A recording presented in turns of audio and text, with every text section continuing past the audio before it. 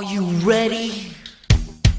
You think you could tell us what to do? You think you could tell us what to wear? You think that you're better? Well, you better get ready. Bow to the masters. Break it down!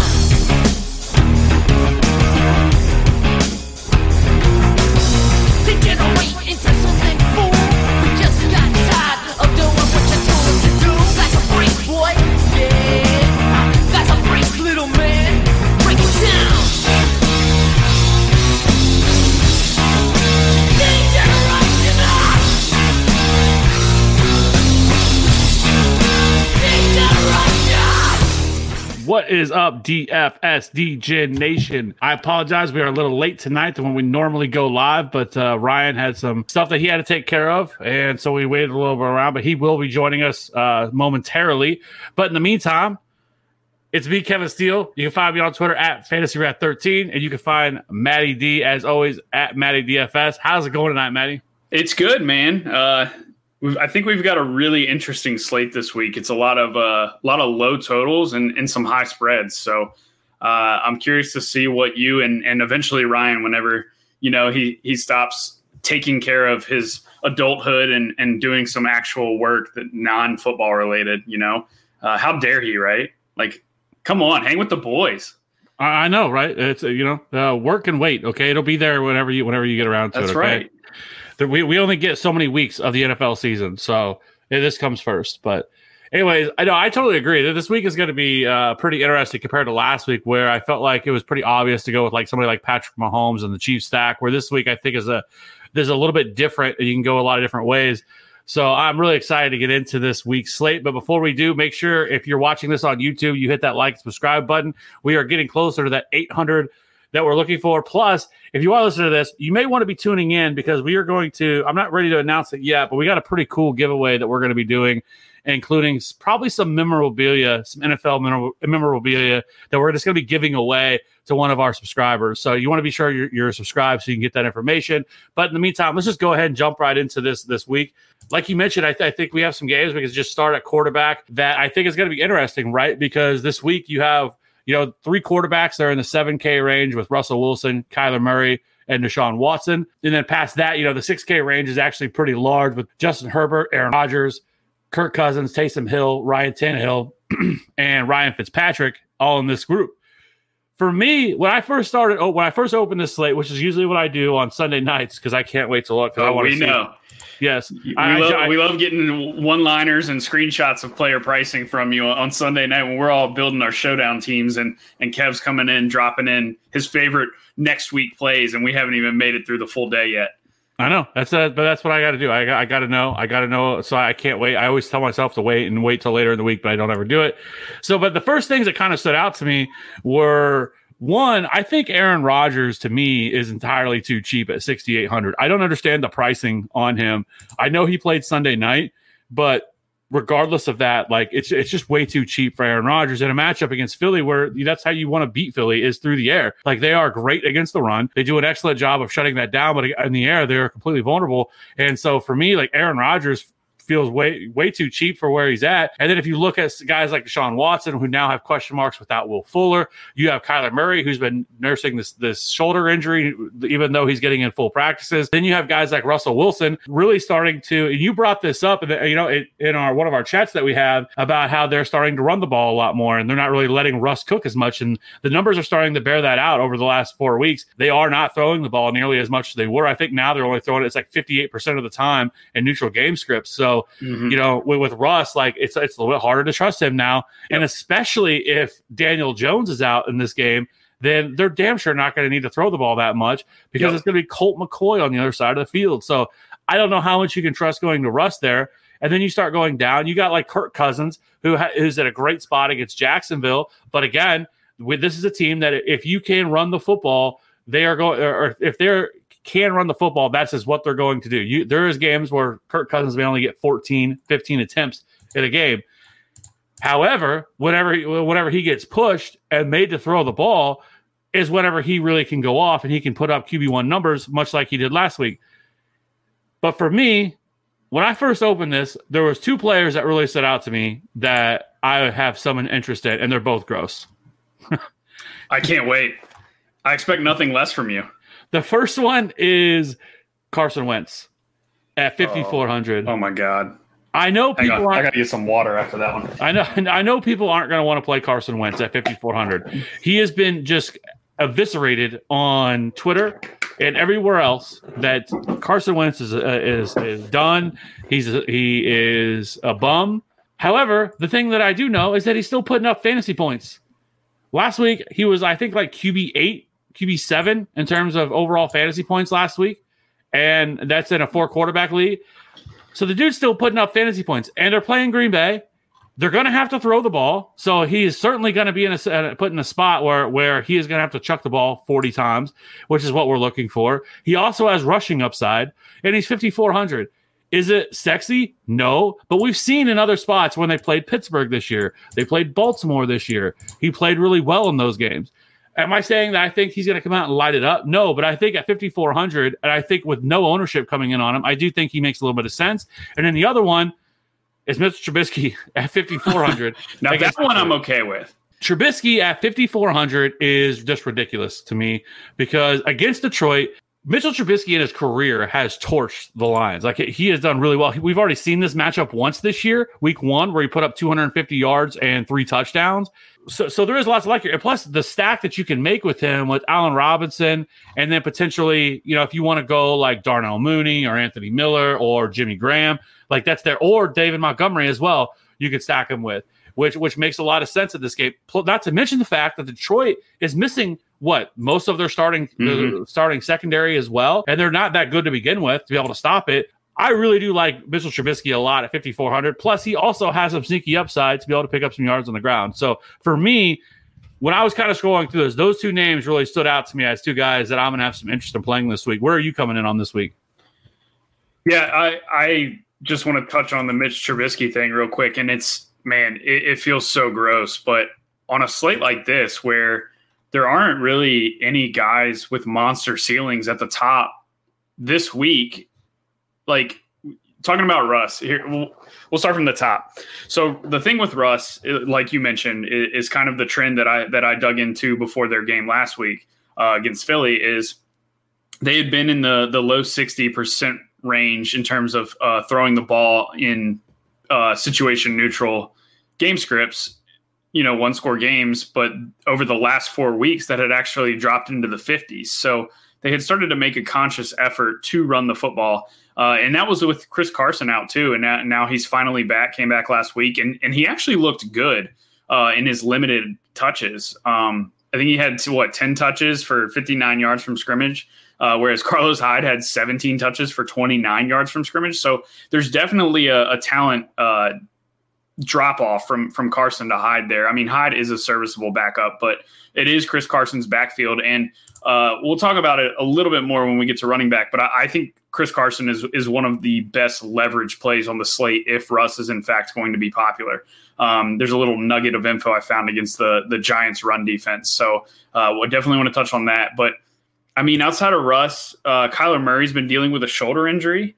He finally practiced in full today, which he hadn't done in a while, I don't think. But I mean, still, the Rams have allowed only one top 12 wide receiver finish in terms of fantasy points this year, and they allowed it last week to Deebo Samuel, who isn't really a traditional wide receiver. He's more of a gadget guy.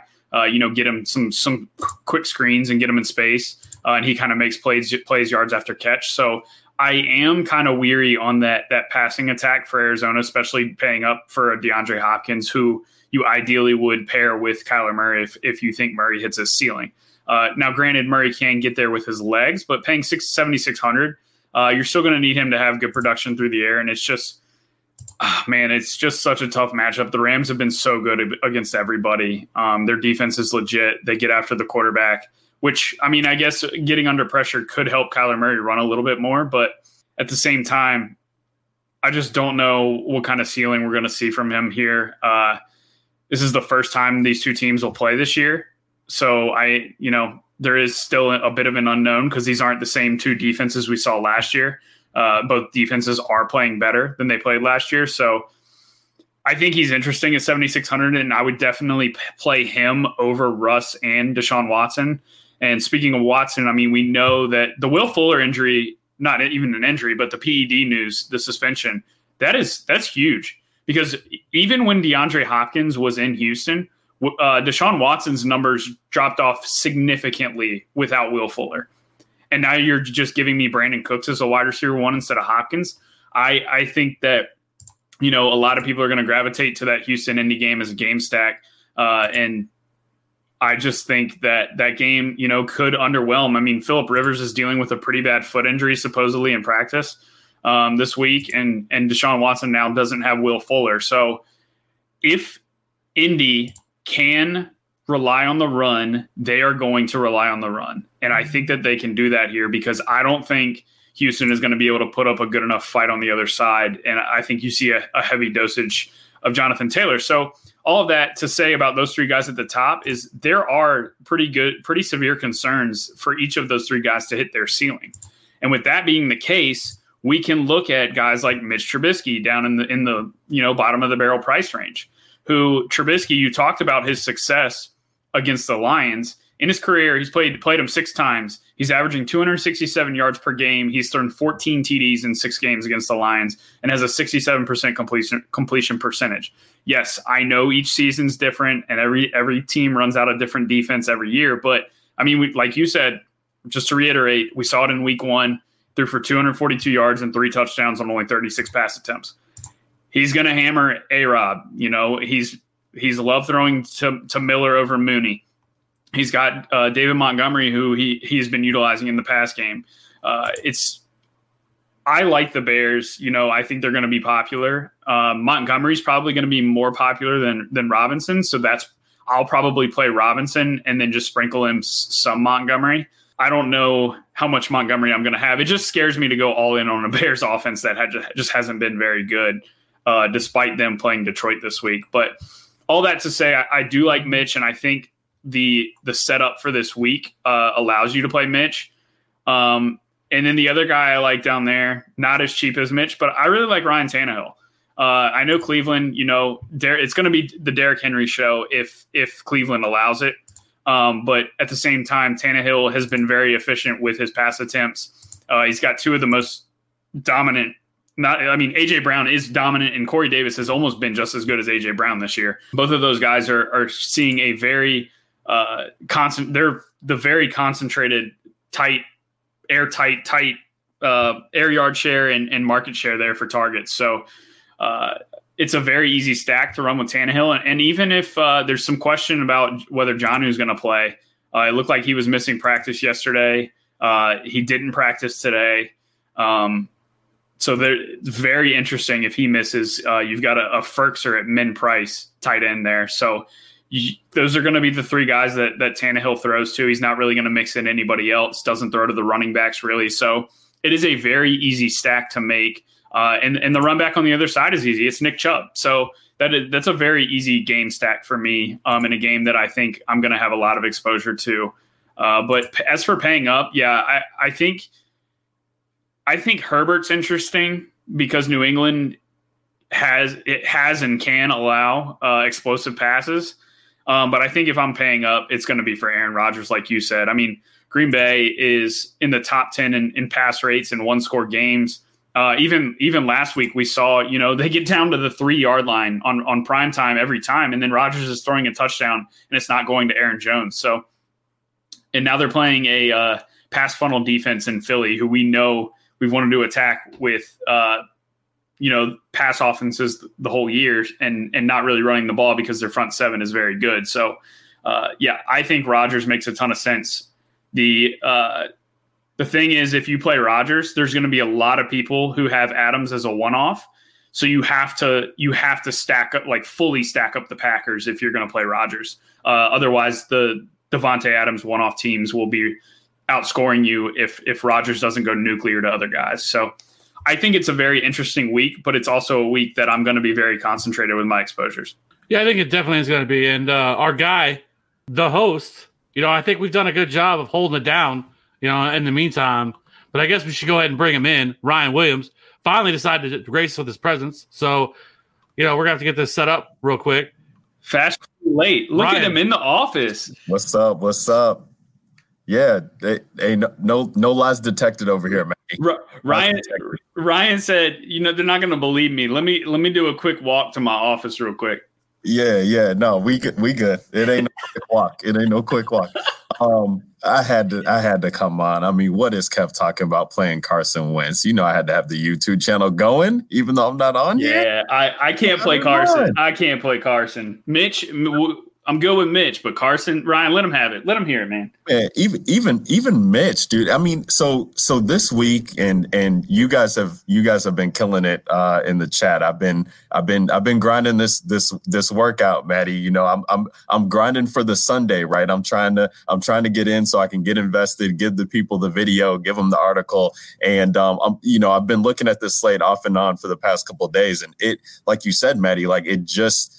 Sometimes I feel like we come on these shows and we talk about, man, this slate's kind of ugly. And then the week kind of presents itself. And you're like, okay, like here are some spots that I feel like you can get to. But when I'm looking at the Vegas totals and I'm looking at everything, like there's so many situations and games that we have. It's now, an 11 game slate, not a 12 game slate, as DraftKings is saying, with the Washington Pittsburgh game getting postponed. But there's so many spots where we're projected blowouts and like, yeah. It's not blowouts that we're going to see, 20 points, but so many spreads that are a touchdown and above. And so it's like, and I'm looking at the quarterbacks in these positions and, looking at this Rams-Arizona game, like, yeah, that's going to be paced up. And I want, pieces from that game. But like, I mean, damn, can we trust Cooper Kupp? If Robert Woods is 5,900 yet again, like I want to play him. Don't trust Patrick Peterson. You talked about a Kyler Murray banged up, but that game should still present goodness. And Jared Goff is sitting there at 5,800, and it just makes you so sick to even think about putting him in the lineup. It's been so many weeks that I've had to consider a guy like Jared Goff. And I agree with Kev, like Aaron Rodgers is just, I mean, how is this guy not jumping off the page and going to be, how are people going to want to avoid him at this price tag? It just does not make sense there. I don't care who's on the other side. Like this Packers team looks to score 30. I mean, they remind me of like the Steelers team when they had all those guys. And we it's funny that we're here with Aaron Rodgers and we're like, who's he going to throw the ball to? Like Devontae Adams and Aaron Jones, and that's it. And it's like, yeah, the fuck he is. Like he's having an MVP season with these guys, and to be priced at this is just crazy. Like you're looking at his price at whatever it was in the 6K or 6,800. 68, yeah. Bill is 63. Like it's just so gross. And I'm looking at these other spots. Like I agree with you too. Like on Russell, like and maybe it'll make me have to force some Russell builds in, just because the Seattle team is so weird, Maddie. Like they are running the ball. It's the tale is as old as time. Chris Carson comes back off of the injury report, and this dude just takes all the work away. And so, Metcalf is priced up. Lockett is forgotten about. Like, I don't think anybody wants to play this dude.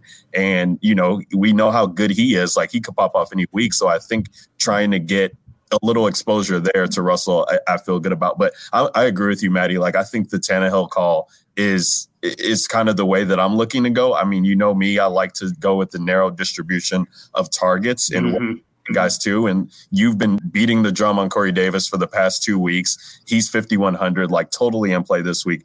AJ Brown, like I don't even care what his price is anymore. Like in any type of matchup that could be deemed favorable, like this dude is a beast. And so you're looking at Henry, who's priced at 9K. And I know I'm rambling here. I just want to come in and get on the fun.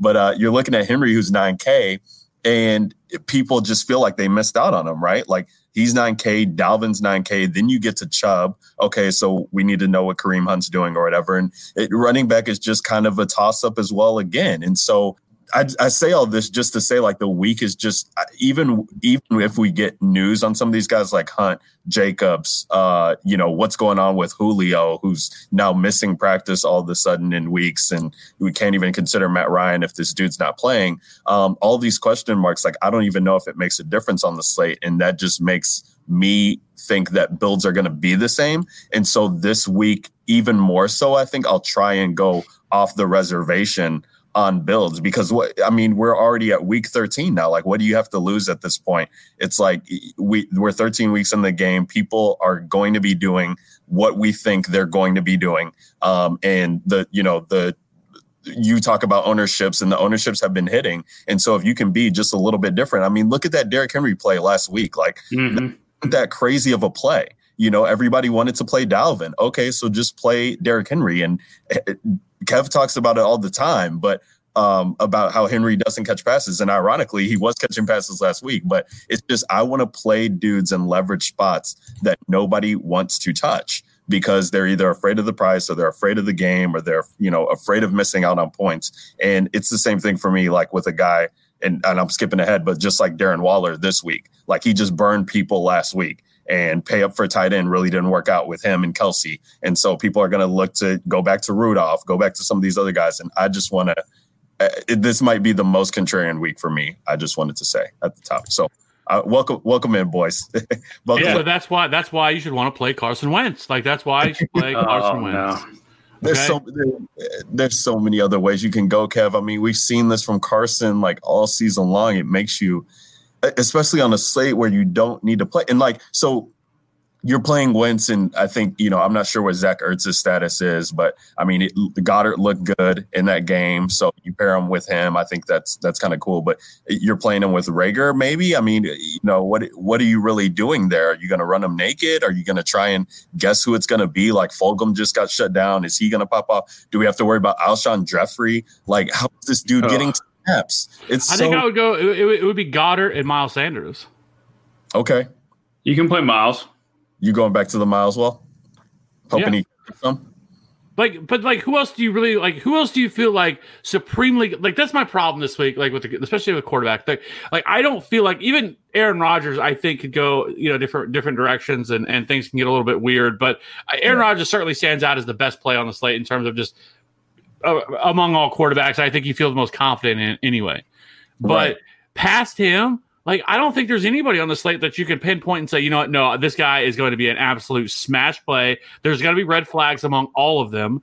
And there's different ways. Like I've said, like I said at the beginning, like Kirk Cousins, for example. Kirk Cousins could score 30 points this week. He could score 10 points this week. Like, it's a great matchup against Cincinnati. Somebody like Ryan Fitzpatrick, also great play against Cincinnati. Cincinnati's not good against the pass, and I know they're going to get Myles Gaskin back, but Ryan Fitzpatrick is a little bit more expensive this week than he was last week, but he's still only $6K. We know that Ryan Fitzpatrick has that I don't give a fuck attitude. He's in play. Right. Jared Goff, same thing, 5,800 against Arizona. He's played well against Arizona in his career, so he's somebody else that you can make some sense. Matt Ryan at 5,600 feels incredibly too cheap for him. But, it is on the road at home against the Saints, who's the last time we saw these two teams a couple of weeks ago, the Saints fucking the Saints just fucking crushed them. And we'll have to see what's going to happen with somebody like, is Julio Jones going to be back? If he's back, then maybe that changes the dynamic a little bit with a Matt Ryan. But still, like, there's just no, like, standout Patrick Mahomes, play this guy 100% of your lineups, and you feel great about it. Let's move on to the next one. Ryan Tannehill. And that can still go different. Right? And that's one could go completely off the rails if Derrick Henry goes ham again. Then he's again. But I will say though, I mean, look at that game last week, Kev. Like, so whatever Henry put up, what was 40 something DK points that he's getting, and Tannehill still was doing stuff. I like Tannehill this week. This isn't an anti-Ryan Tannehill take. I think this is, he's not like a just absolutely smash play. Like there's but I think this is the slate for him to like go over, like heavily overweight on him, because I don't mind that at all. Like I do like Ryan Tannehill. He's essentially a lock for upper teens and points. Like he's scored less than 17 points like one time this year, and even if you go back to last year, it's in the same trend. But he has, if the touchdowns don't go to Henry and they run like play action and you get Ferguson, or maybe they're, third and goal from the 4 and he hits AJ Brown with a fade route in the back corner of the end zone, all of a sudden those 2 to 3 running back touchdowns are now Tannehill touchdowns, or even Tannehill can rush one in himself. And so we've seen on multiple occasions, even dating back to last year, Tannehill has that low 30s upside, which in the low 6K range on this slate. And we know where the ball's going too. So if he throws 4 touchdowns, AJ Brown is catching 1 to 2. Corey Davis will catch 1 to 2, and then one of the tight ends. Hopefully, Jonnu sits, and we can just play Ferkser at min price. But those are the 3 pass catchers. Like, he's not going to throw into Khalif Raymond or like somebody random like that. Like, it's not going to happen. So I know where the production's going, Ryan, and I know you preach that all the time as to how you want to stack your QB is based on an offense where you can predict it. And for me, Tannehill, I know it's going to Corey Davis and A.J. Brown and the tight end, whereas Philly, I mean, Alshon Jeffrey is getting more snaps than Travis Fulgham. No, thank you. I'm out. I am so out. gross. I don't know what the fuck they're doing with that. It's It makes gross. no fucking sense. They both ran the same amount of routes. Like, it's just fucking It doesn't ridiculous. make any sense. After Fulgham smashed for like 5 straight weeks, I don't get it. I don't know what they're doing. And I think, in we talk about this every week, shout out to the DGen Nation fam that's been rocking with us. But I think you guys know by now, like, Kev has his certain player style. Like, I have my certain player style. Maddie has his certain player style. And so when we talk about these things, and dude, it's been lit since Thanksgiving. I felt like I've talked to you guys more than I've talked to the fiance. just in regards to like plays and football and stuff like that. It's been fun. And so, like, I know, when you're talking about playing Ryan Tannehill, Maddie, like, you're not looking at the slate in the same way that Kev does and I do to a certain extent when we're playing, 20 max teams or, in the 150, dabbling in with those couple teams. Like, you're making stands. And I think that even more so for me this week, like, I might just have to make a stand and not go so far unless I can figure out what we're doing at running back. And there's so many questions there. We'll talk about it when we get to it. But how fucking just terrible has running back been this year? I mean, people know it from redraft, but just it even more so frustrating from a DFS standpoint of like trying to figure out like who these guys are when you can only play, you have to play a minimum of 2, can play up to 3. And so many guys have been in good spots and have disappointed. Like the backfields have, we're seeing vultures at an all-time crazy high. Maddie, you had the Miles Sanders the one week and Corey Clement scoring and Boston Scott scoring. It's just been so effing frustrating to try and get these guys right. So with quarterback for me, I think, I like Tannehill. I mean, depending on where Dalvin Cook comes in, and maybe he's not as popular because he's dealing, with this injury, so to speak. And we, already priced up Madison, so that's there. But I like Cousins getting Thielen back. I mean, he's so successful about targeting and Thielen in the red zone. I mean, Justin Jefferson's coming along, Noah Irv Smith. Like we know that Cousins will, like to get the ball to Kyle Rudolph to kind of move the chains there. And if we can get these touchdowns that go to the passing game, it's just one of those things. It doesn't make me feel comfortable to talk about Kirk Cousins, but I'm looking at his price tag, looking what I can do with him.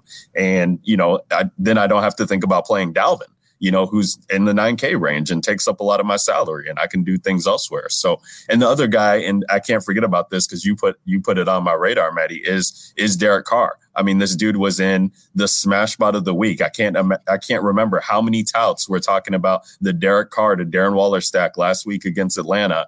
And it's just going to leave a sour taste in their mouths. And I know people aren't going to write up Derek Carr. I know they're not going to write up Darren Waller. And here he is again, on the road here. And, not doesn't really fit my build of the narrow distribution of targets. But if we have Josh Jacobs, who's banged up, and there's going to be more asked upon Derek Carr to kind of move the ball here, then I do like him if his ownership is going to, be limited to non-existent. I'm glad you brought that up real quick because I think a mistake, not a mistake, but a misconception people make is when the starting running back goes out that you can just expect the backup running back is going to absolutely smash. And that's not always the case, right? So like Booker, he would be a good play in DFS, yes. But at the same time, he's not going to be as efficient as Josh Jacobs is. And I think they have to end up relying on Carr more than they want to. And the Jets are a pass funnel defense anyways.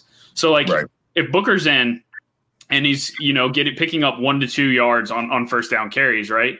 Now you're behind the sticks in 2nd and 8 and 3rd and 7, 3rd and 6. And Derek Carr's got to throw the ball way more than anticipated. And playing the Jets. Yes, please sign me up for that. So I think if Jacobs is out, I like Carr way more than if he's in, because if he's in, I think they just, try to give him as much as he can handle, or it gets gross to where they split the backfield, because we have seen them give Booker a ton of touches, even in games where Jacobs is playing, if things get out of hand or if Booker gets hot or whatnot. So yeah, for me, I think Carr makes a ton of sense, but I think for me, it would only be a play if Jacobs were to sit. I feel you. Should we? I mean, we talked a lot about quarterbacks there. Should we go over to the running back spot? Kevin, yeah, quarterback. Let's talk about running backs, because like I said, I mean, it just really kind of comes down to the position. You had to get this position right in order to some weeks cash, or some weeks be in the running to feel good about your lineup. So we got Dalvin Cook at the top, who's questionable. He's 9,500. Good to us, and this injury that looked way worse when it happened last Sunday. I thought we were definitely going to be looking at it again, another Alexander Madison week, but he was able to come back in the fourth quarter and finish stuff out. And so he's been a limited participant this week. It's something that we have to monitor. If he's, if they say he's kind of good to go going into Friday's practice and we get it into Saturday and people kind of forgot about him, I will have some interest in getting him on the teams if people are going to write him off. But if it seems like he's going to be popular, I'm just going to, try to fade the noise there and go a different route. But, it does become interesting because he's 9K, Derrick Henry's 9K. Then you got Nick Chubb priced down, who's, on the road here against Tennessee, who, it could be had on the ground. And you're looking at, since returning from the injury that Chubb had suffered there earlier on in the year, 126, 114, 144 touchdown in 2 or 3 of those games. And what was even crazy to me last week was the dude was out there catching passes. They decided to actually run routes for the dude. So if he's going to be catching passes, if Kareem Hunt is questionable and ends up missing, Chubb is where you should be looking to start. Talk about somebody who wants to feed the ball to him. Stefanski there, they're giving this guy looks, and we know that's happening with Hunt. And you got to think, without Hunt, they're not going to, put a guy like Dearness Johnson back there and give him Hunt's touches. Those are all just going to go to Chubb. And at that price there in that game, that could, Maddie, like you're saying, if Tannehill gets hot, or even if it's Henry, like if Titans are able to put up points still, they're going to have Chubb out there. And so the hope is that maybe you can get Cleveland, to get up in that game early, neutral game script, and then Chubb can just, do his work. I really like Nick Chubb this week. Josh Jacobs questionable. James Robinson, I don't know what you guys are doing with him. And my kind of thing about him is that he always just somehow he finds his way onto these slates where he always just becomes popular because people are looking at his work share and, they can plug him in and they're like, okay, I can get 15 to 20 points out of this guy. And it's a game that I don't really, maybe Minnesota can take it over, or maybe, we get lame duck Kirk Cousins. And what are we getting from Mike Glennon? He looked good last week, and so maybe he folds there. I don't want to play James Robinson. He somehow always ends up popular. And I'm looking at Aaron Jones right there at 2,100 or at 7,200, and Austin Eckler at 7,100. I like both of those guys more.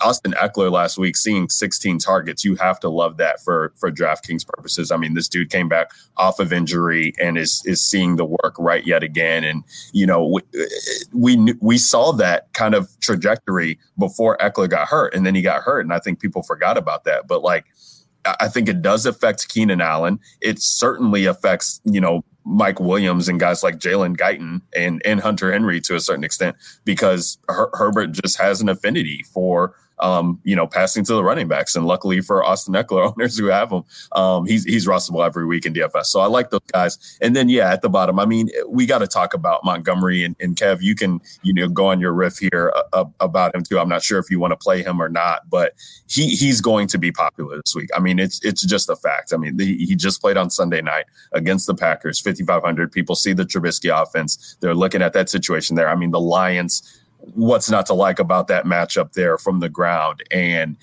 it's just going to be tough to play a popular David Montgomery. I mean, for those of you guys out there who can stomach that, more power to you. I'll take a shot for you if he pops off, but you won't catch me dead playing Montgomery at 20+% ownership on an 11-game slate with Trubisky at the quarterback helm. With Trubisky or Foles, doesn't matter. I mean, you just can't trust this offense to consistently get past the 50-yard line and be able to score once they get into the red zone. That's like kind of where it is. And even, ironically, like now that Trubisky's back and he's the mobile quarterback, this could affect dump offs to Montgomery. We were seeing his, Nick Foles, who's not having time, not mobile, be able to get him some passes that kind of helped out for DraftKings purposes for him to catch. And I don't know if we'll see that with Montgomery. We definitely didn't see it all that much last year when when Trubisky was there for that full time. So I just don't want to have to play him there. I mean, you could probably talk me into a guy like Kenyon Drake. Kev, I'll let you talk about Jonathan Taylor. Nyheim Hines at 5,300 in that game. Gio Bernard, you could probably talk me into. Damian Harris. I mean, there's other guys that are around there that will see a fifth of what his ownership will be. And I just want to go into other spots. Kev, why don't you take it up from here? Because I do want to hear what you have to say about Jonathan Taylor this week at running back. Well, first I'll start with David Montgomery. If he's going to be like 35% owned, then maybe I'll look a different direction. But if I can get him at a little bit lower ownership than that, he does make a lot of sense. I mean, Detroit is just absolutely ass against the run. They allow the most DK points. They are fourth in rushing yards allowed, first in rushing touchdowns, fourth in passing yards allowed, and first in passing touchdowns allowed to receiving backs. Like, they have been truly awful against the run. And not to mention, they just lost Danny Shelton for the year, was probably one of their only really decent run defenders that they even had. And so now he's done for the year. So everything really makes a lot of sense for David Montgomery and at his price to at least try to get him into your lineup. And they have been utilizing him as a pass catcher. We saw it again last week. And so, he's only 5,500. It is going to be really hard to get away from that price tag for a running back in that good of a spot. Like, it is truly a smash spot for him. And so it is really hard not to want to play him. And I do probably fully expect for him probably to be really expensive or really highly owned this week. And so that will play into some of my decision I make because, can David Montgomery fail? Sure, of course he can. They can also go out and throw for 350 yards and 4 touchdowns, and he doesn't find the end zone, and he's not utilized as much in the passing game, and that would affect him some. So I'm going to have exposure to him regardless, but it may not be as much as I would want to because I do think there's a chance he's going to be chalk. I can tell you this. There is not a chance in fucking hell that I'm going to play $9,200 Derrick Henry. I can tell you that right now. No fucking thank you. It made sense last week at 7,900, knowing that he wasn't going to be owned. No one was going to want to play him. But no fucking way I'm playing $9,200 Derrick Henry. You had better have 10 target upside if I'm gonna play you at 9K. Winter's coming, Kev. Winter is coming. It is here. I don't give a shit. I ain't paying $9,200 for Derrick Henry. Ain't happening. Right. It is just too expensive for a running back. If you are coming in, you have to be Christian McCaffrey. You have to be able to tell me that I know in any situation you're going to be able to excel. If you fall behind, you're still going to be utilized as a pass catcher. If you get ahead, you're still going to be getting the rock. Like, I cannot say that about Derrick Henry. I know they've talked about Mike Vrabel today, said that they want to get him more involved as a pass catcher. I will hold my breath and wait to see that happen because he has been there long enough and they've yet to do it. I can't imagine now in year 3 of Mike Vrabel, I believe, that now all of a sudden they think they're going to want to get that Derrick Henry involved as a pass catcher. Last week he ran 10 routes. He had 4 targets and 2 receptions. That ain't cutting it at that price tag for me. I will risk it, and if he kills me, so fucking be it. But I'm just not. There's no way. As soon as I saw it, I was like, "Get all the way the fuck out of here with that." Anyways. Well, no, I mean, and he's definitely a capable pass catcher. So it's just funny that he felt the need that he even had to say that. I mean, we're looking at, every time Derrick Henry is getting these, 1, 2, 3 targets or whatever, like the dude is making stuff happen with them. So it's like, why is that not part of your game plan? Like, he's arguably your best player. Get him the ball in his hands. It's ridiculous, but Yeah, I mean, it's not going to make you feel good about your roster builds putting a guy like Henry in there, especially with Cook priced right above it. And if he's healthy, I think he, offers the same amount of upside that Henry does, if not more, because of what he means to the Minnesota offense. I mean, the Tennessee offense, they do, he is getting touches inside the 5 and things of that nature. But you're looking at what Dalvin Cook's able to do when they get down there, and it's, they try and get him the ball as much as they can. Matty, speak to us, man. Running back, how you feeling? I think it's an interesting week for running back as a whole because, I mean, on the surface, it looks like there's a lot of, big name guys that we want to play in good spots. I'm on this side with Kev. No chance in hell I'm playing a 9,200 Derrick Henry. Even if he scores 35 points, I'm not even sure he burns me with that. I mean, he's going to need to be like, you think about when you paid, 9,800 for Christian McCaffrey, he was scoring 40 points every game. And that's not what Henry's going to do. And I think, I still think people are going to play him because, the whole narrative around Derrick Henry smashes when it gets cold outside. Yep. And I think people are just going to look at his game log and see, oh, well, he's got, multiple games this year where he's gone for over 40 points. I can afford to pay 9,200 for him, especially with, now I've got David Montgomery I can pair him with, and then it saves me some salary. So I think he will garner some ownership, and it just makes Tannehill an even better leverage play if Henry does in fact end up popular. No thanks. I'm not even playing Dalvin Cook against Jacksonville at that, even if he was fully healthy. That's just it's just so much, and you've got guys like Austin Eckler. I mean, how about Ian Rappaport coming out saying this? He will not have a bell cow role, and the guy goes on and gets 14 carries and 16 targets, 30 opportunities, 3-0 in his first game back from a multi-week injury. Ian Rappaport is the worst. He is Ajayi's agent. If we do nothing else for people, for the DGen Nation fam, please just set up your Ian Rappaport alerts. Just set them up. Set up the Twitter notifications and do absolutely the opposite of whatever he's reporting. That's all you have to do. I mean, that's an easy way to win money right there. Just set up the report, set up the alerts, and look at his reports. Do the opposite. There you go. I mean, dude, and the fact that Eckler even got 16 targets last week, and dude, Anthony Lynn, I mean, my goodness, like this dude is absolutely. Derek's in chat. He's loving your rant right now. Get him out of fucking town, dude. This is ridiculous of what they're doing. I mean, they're ruining plays here for us. But I love Eckler this week, Matty. I just how can you get away from him, especially if he's again like I haven't dived in as much as I would normally have at this point, but I still at this point haven't seen as much traction on him as I think that we should, knowing what his role in the offense was immediately after he returned from injury. I honestly don't even care what the matchup is. He's going to get 12 to 14 carries more if they're ahead. And then he's going to see 10 plus targets. He saw 11 the game before he got hurt, and then he just saw 16 this past week. Right. So it's like, I'm going to get a guy who's going to get 25 plus touches no matter what. And he's committed. Like he's one dude that, I feel like he's good on his word. Right. And he's committed to his fantasy owners, man. He's publicly stated it multiple times. You want me for your fantasy playoffs. Like I'm going to eat.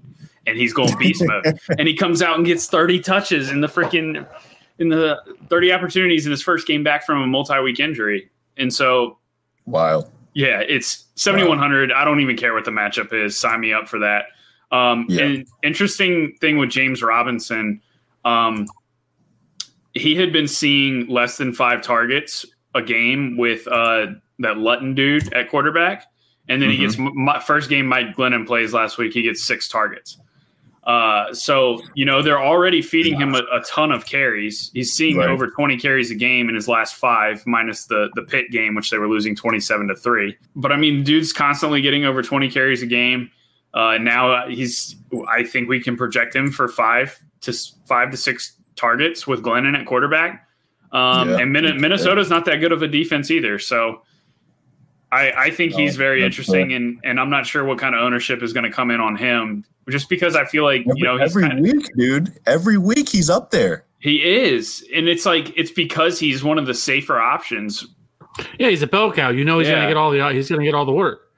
You're not worried about somebody like Corey fucking Clement coming in on the 1 yard line and fucking taking a touchdown away from you. Right. I just think when you run Nick Chubb, and then all of a sudden here comes Kareem Hunt's fucking fat ass coming out here on the 1 yard line and taking a fucking opportunity. I just think he's finally priced up this week, though. I don't think he's been in the 7Ks. I think he's been mid to high sixes.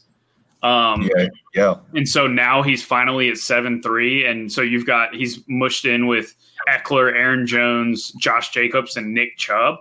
I think he's going to come in a little lower owned, and he's still going to get all the high value touches like you guys are talking about. Like there's nobody there to snipe him when they get in close. So I think he's interesting. Another guy going off the board again is Chris Carson.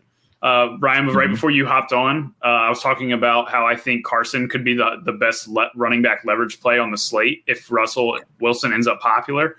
Over the last 4 weeks, the Giants defense ranks 31st in explosive play rate, explosive run rate allowed. They've allowed 8 explosive runs on only 46 attempts. And now you get Chris Carson, who's known for, busting off big runs. We just saw one last week for his touchdown run. Yep. And Carlos Hyde looked awful last week. He got 29 yards on only 17 touches, whereas Carson went for 59 yards on 10 touches. So Carson's definitely the more efficient back, and we've known that. He just came back from injury, and he's still trying to recover a little bit from that. But I think week 2, we finally see him get, utilized more in this game, and especially in a matchup where the Giants have been, giving up more production on the ground recently than they have if you were to look at their whole season numbers. So I kind of need to dig into, maybe there's an injury or two that they're dealing with on the defensive line that could be allowing that, or maybe a linebacker. But looking at the explosive rates allowed, they're 31st over the last 4 weeks. So I think that's an interesting trend for the Giants there on defense. And then the other guy, Montgomery's he's an obvious one. I agree with Kev. It's, the more I think about fading him, the more you just look at his opportunities, like his attempts and his targets and his price, and now he's playing the Lions, and it's so hard to get off him. But the other guy you need to monitor this week is Myles Gaskin at 5,900. Playing the Bengals, if he comes back from injury, he was their bell cow when he was playing. He was, getting all the high value touches down near the goal line, getting a bunch of targets, and the Bengals are, one of the better matchups, no matter how you slice it. So, what is your guys' take on the Saints situation here? Because on one hand, you have Alvin Kamara, who's 7K, which on any other time we would be like, smash him in. He's 100%. But with one, he's dealing with, I think, a foot injury, but also on top of that, with Taysom Hill back there, he's just not dumping off and looking for him. He's just taking off and running. Yep. Which is severely limiting Alvin Kamara's upside. Now, could they look to change that this week and really try to get the ball to Alvin Kamara? Because they've also, it should be said that too, that they've really pretty much commanded both games that he started. Like they've had. Right. They've been in great game scripts. They didn't really have to do anything else. So they didn't really have to open up the offense and force them to do more. So that should be said. So, I mean, Alvin Kamara is probably going to be like 3% owned. And so that's always, with his upside is there. But also, Latavius Murray at 5,900. I mean, we saw over the last 2 weeks, he's had 31. He's at 31 attempts. I like it, Kev. When he goes off, he goes off like last week. I mean, he had 130 yards and 2 touchdowns. So he's still only 5,900. So, and that seems to be like what they're more wanting to do, anyways. Is just if they are going to hand the ball off, it's to Latavius Murray, where they're really wanting to run the ball and utilize Taysom Hill's upside as a runner. And so, what is your guys' thoughts just on these two in general? Because I will say Atlanta has been good against the run this year.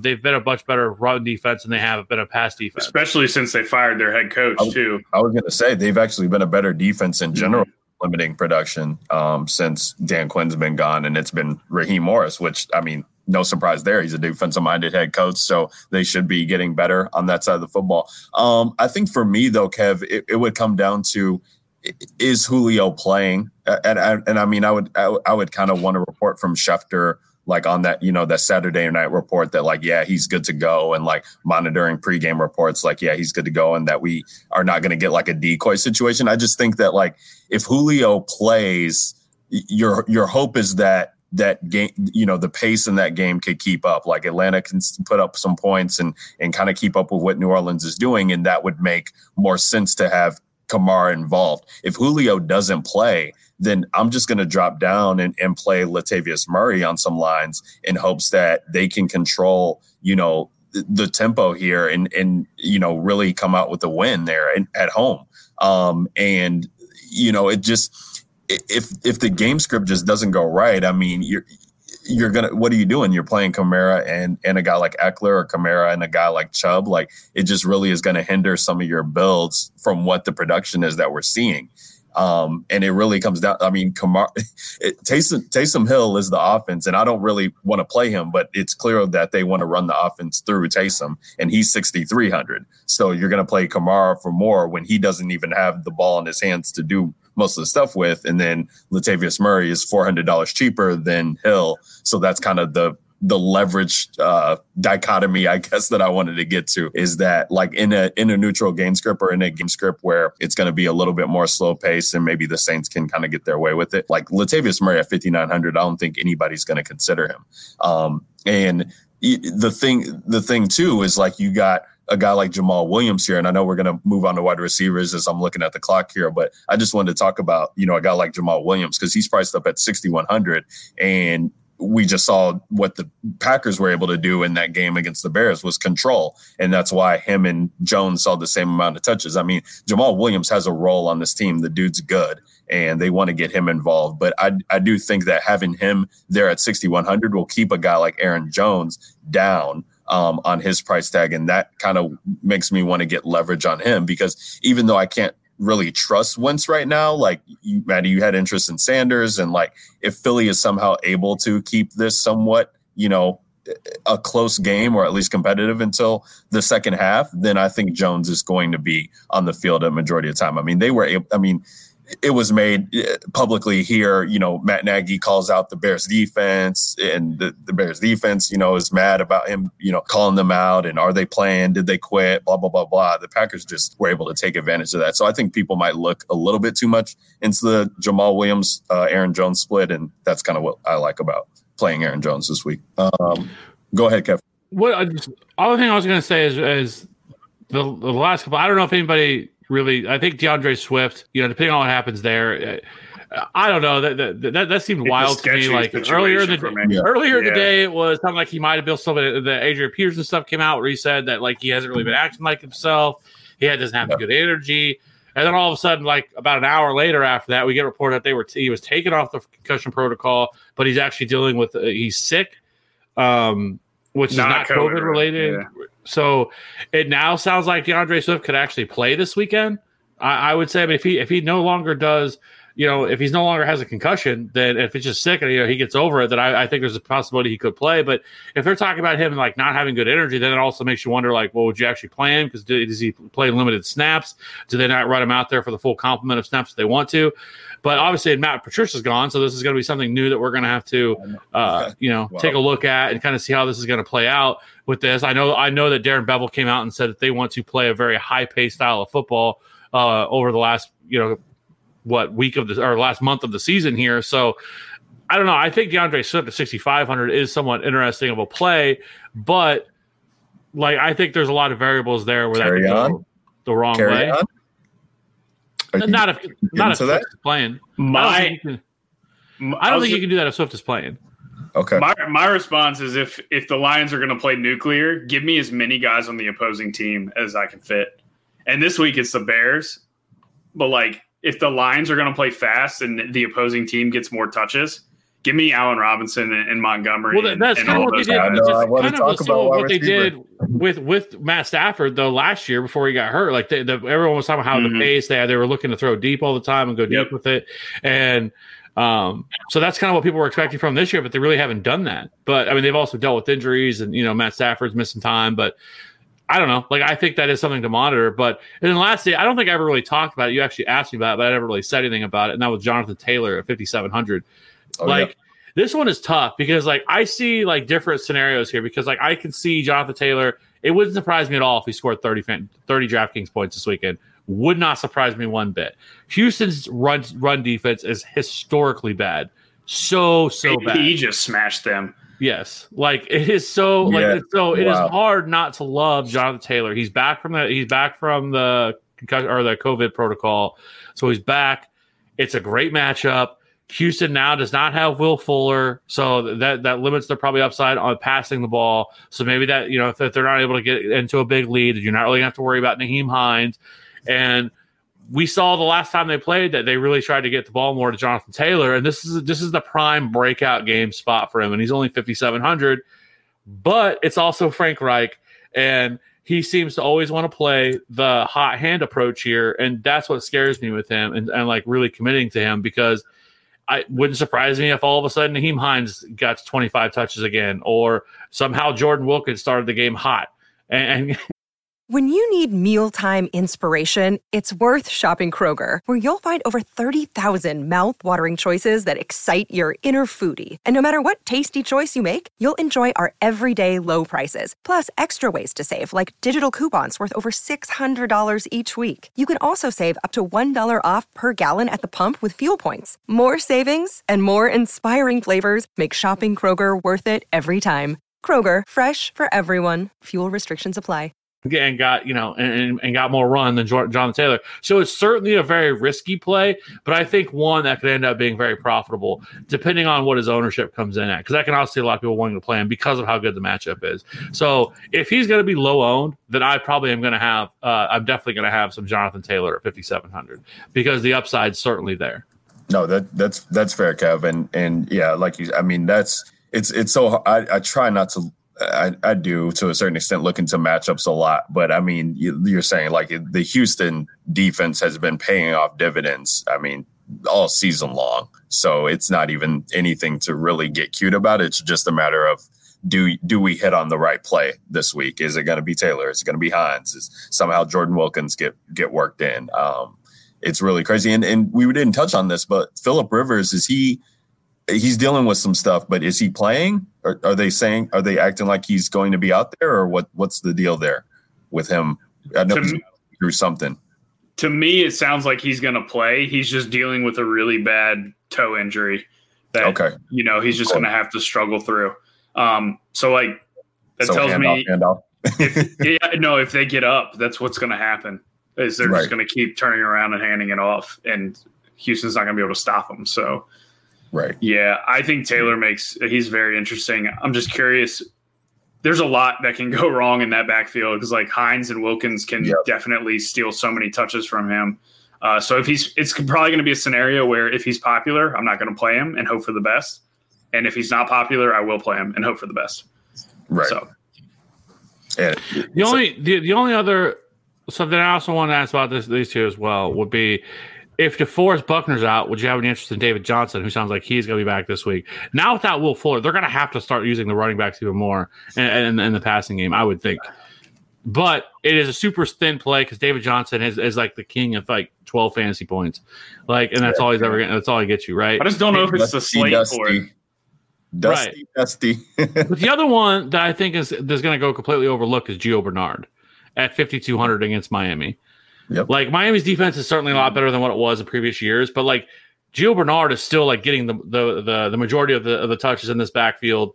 He is a pass catching running back. He's only 5,200. It's not a terrible matchup against Miami, So like I just think that I think somebody that is going to have no ownership is going to go completely overlooked because there's really no like 4K running backs that I look at this week and really I'm like, yeah, I really want to play that guy. Like there's none. Like I would love to play Cam Akers, but I don't trust fucking Sean McVay to actually do the right thing and actually play Cam Akers like they should. And if I miss out on Cam Akers because of it, then I miss out on Cam Akers because of it. But I think like as low as I could possibly go would be Gio. But I don't know if you really have to. If you're going to go that low, why not just play David Montgomery or something like that? But so it is probably a thin play. But I do think Gio does have kind of like a 20 to 25 point upside. Yeah, I don't hate that. Let's talk about wide receiver as we are getting into this. And I'm just going to start it off with the Will Fuller thing. I mean, this dude fucking ruined the slate for me. Like, I was so happy to go back to the Deshaun Watson. I was going to stack that game every which way. And just infuriating. I mean, I guess, that is what it is. Brian Cushing is your strength and conditioning coach, Mr. No Neck. You're able to here, take this in a contract year. It'll make you. It'll give you all the stats. Right. Exactly. I mean, we didn't see that Will Fuller injury yet, so I guess something had to have happened. But I digress. So we got, at the top, I think it's interesting. You got Devontae Adams at 9K against this Philadelphia secondary who, I kind of forgot about. I mean, these guys are just so forgettable outside of Slay, and even Slay hasn't been himself. But these guys like Slay, Avonte Maddox, Jalen Mills, if he's out there playing safety or corner or whatever. I mean, this secondary is just so bad. He should be able to find ways to just eat in this matchup. And so when you're looking at the 9K situations and at running back, it's so hard for people to miss out those get it right or, feel like they need to get it right. So, people will play Cook, they will play Henry, and it's going to be hard to play both, pay up at wide receiver as well too. So I love getting to some Adams exposure there. Even if I'm not playing Aaron Rodgers, I think I might play around with some teams where I could still get Adams and just hope that all the production goes to him, that we can get, one of those, 150-yard games where he scores twice, because it's totally within the realm of possibility how this team is playing and looking to get him the ball. And, talk about a situation there with he was just popular, or sorry, not he, but paying up for wide receiver was just popular a week ago, where you had, guys in great games that people wanted to play up for and they didn't really hit, like Keenan Allen, Stephon Diggs. They didn't get you there. So maybe people are down on paying wide receiver. So I like trying to get to him. Outside of Adams, we got DK Metcalf at 8,200, who's going to be popular against this Giants secondary there.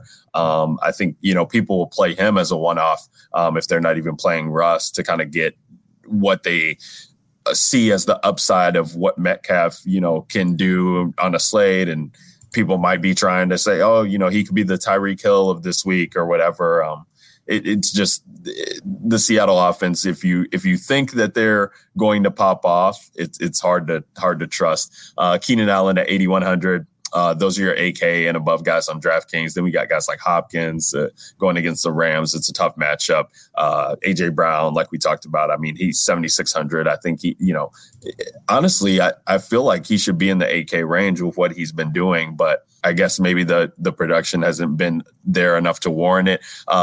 Tyler Lockett coming in at 7,400. I'm actually surprised by this. I thought he'd be lower than that, but that's going to be a tough play for me outside of a stack there. Adam Thielen, 7,300. This guy's always in play, coming off of the COVID list. I'm not sure how many people will, want to play him if they're playing, guys like Cook and Jefferson hitting last week. People will go to him because he's cheaper at 6,900. But Thielen with like 82% of his red zone target share or something crazy like that, he's catching passes in the red zone, and 10 touchdowns on the season. I mean, this dude's been doing everything. This Jacksonville defense can't stop anybody. Calvin Ridley, he'll be popular if he plays and if Julio is out. And then you got Michael Thomas, and those are your 7K guys and above. I mean, let's just, as I open it up for you guys, and Maddie, I'll start with you, but you touched on it, like Allen Robinson coming in at 6,700. Like, this is one of the reasons why I probably won't have as much Montgomery as maybe I should, or maybe I feel like I need to, is because I can feel comfortable playing Allen Robinson at 6,700 for the target share that this guy is getting. I mean, he is by far the best option in this offense. I think Bill Lazor, who's now calling the plays, knows that. And regardless of if it's Foles or Trubisky back there, and we know it's going to be Trubisky this week, they're just peppering him with targets. I mean, because he catches everything. And, Anthony Miller, he's been frustrating this year. Darnell Mooney was coming on strong there, but he, are they running the right routes or whatever? Cole Kmet, he's dropping passes. Jimmy Graham is Jimmy Graham. There's just not a lot of options there that, Mitchell can feel like he can trust. And that means that Allen Robinson is leaned upon. And not only that, but you're talking about a Detroit secondary. You go back to the Thanksgiving game. I mean, watch the tape. Brandon Cooks left alone. Will Fuller left alone. Jordan Akins left alone. Like, these guys were just – and Duke Johnson with the fucking wheel route touchdown. I mean, this secondary is absolutely abysmal there.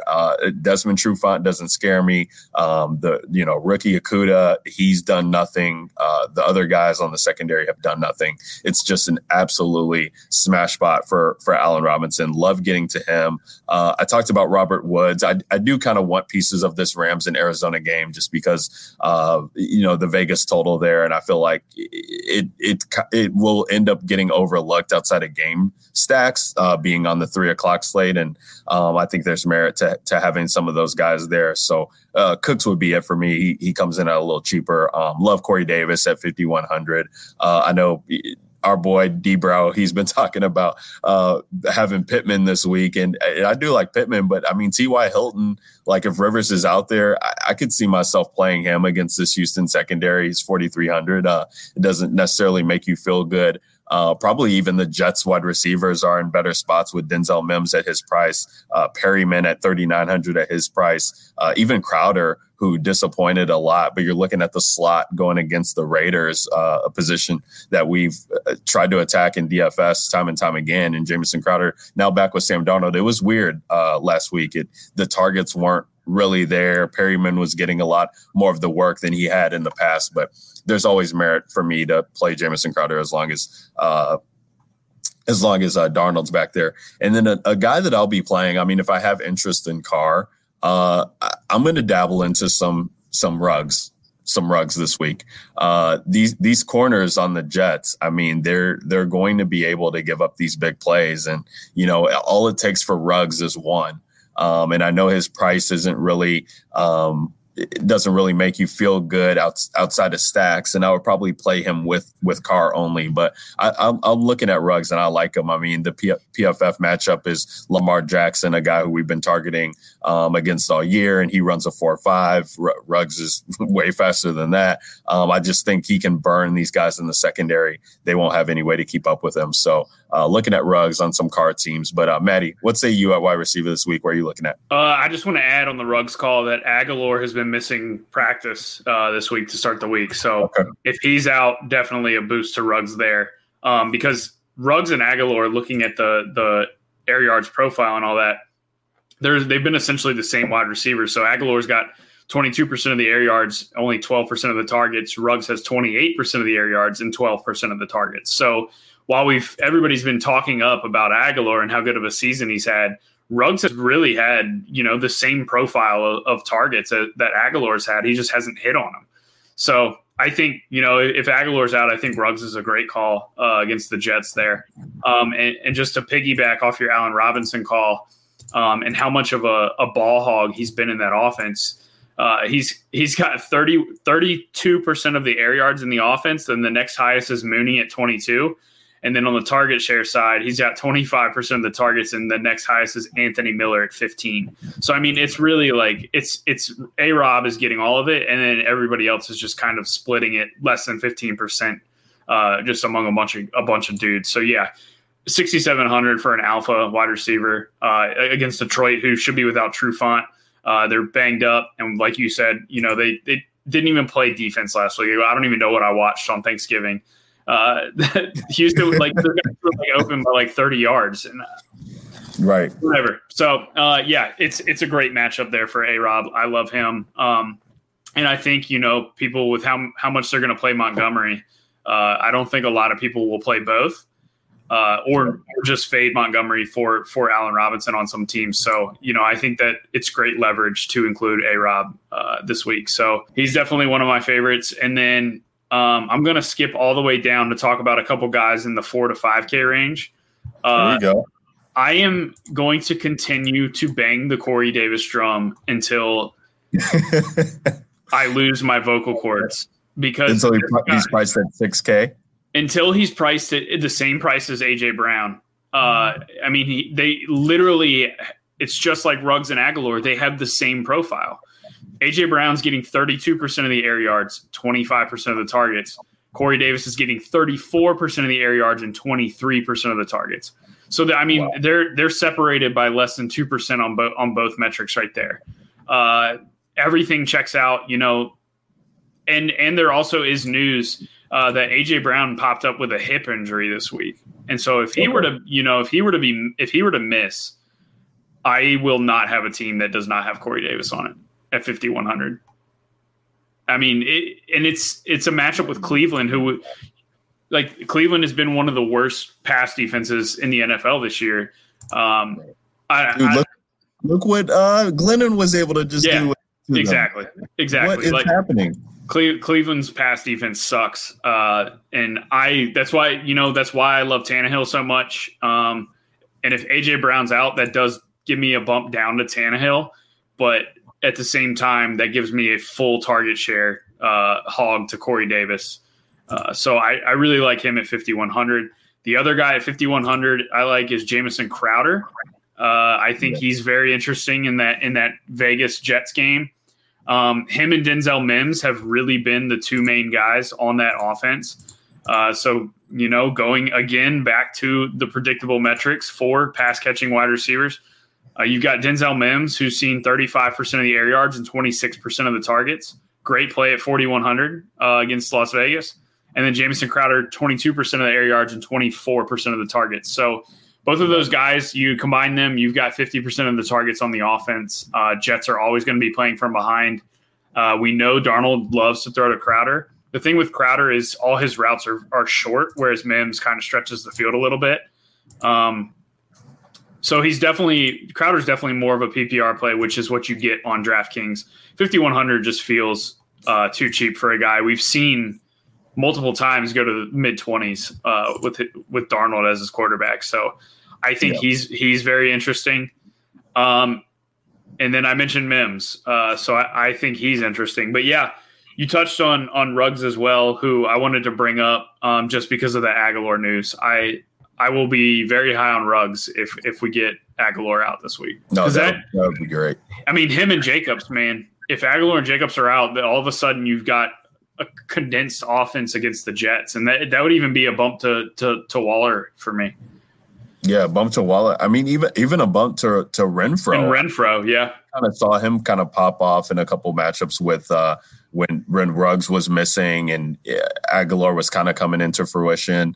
So yeah, I mean, he definitely has a role in this offense too. So that game is very intriguing as it is right now, and it becomes even more so intriguing when we can say, okay, like we still have the main pieces from this game, or outside of Jacobs if he misses, but main enough to make this still pop off if things go right.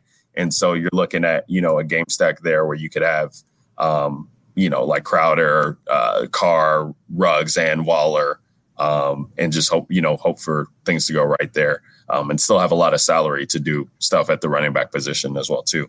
Kev, what are you looking at wide receiver this week? What's standing out to you on Thursday night? He's going to start with a $3,500 Houston Texan.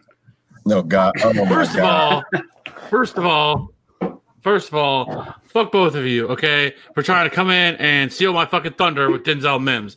I said before all of you guys today in our chat that it's Denzel Mims week, and that is exactly what I said. And then I just referenced and you guys trying to come in and just steal the thunder away. Okay, it is Denzel fucking Mims week, boys and girls. I'm gonna have a ton of Denzel Mims. How much is a ton? Fuck ton. I want a number. A fuck ton. Okay, a fuck ton's more than a ton. All right, Derek. I don't got time for you in chat, buddy. Derek's siding with Kevin. Yeah. I don't know. Okay, go on somewhere. I like this. So I can put this up here. It's like you're actually here, Derek. Anyways, listen. Denzel Mims, right? You've already laid some of the case out. You didn't do a good enough job, so I'm gonna do a better job than what you did. Hey, okay? I was little foreplay. Now you got to take it all the way. Well, that's what I do. I finish the job. Oh my God, I love it. So like you mentioned, Denzel Mims right now is 5th in the league in terms of market air with market air. He's so excited he can't even talk. He's having a brain aneurysm right now. Regardless, Judges ruling. market share of air yards, he is 5th in the league. He also has a 30% target share. And you mentioned Jamison Crowder, and a lot of people thought that Jamison Crowder, once Sam Darnold came back, that all of a sudden he was going to go back to getting those 10 to 15 targets. It didn't happen last week, boys and girls. He got 5 fucking targets last week, and he only ran, I think, 29 routes.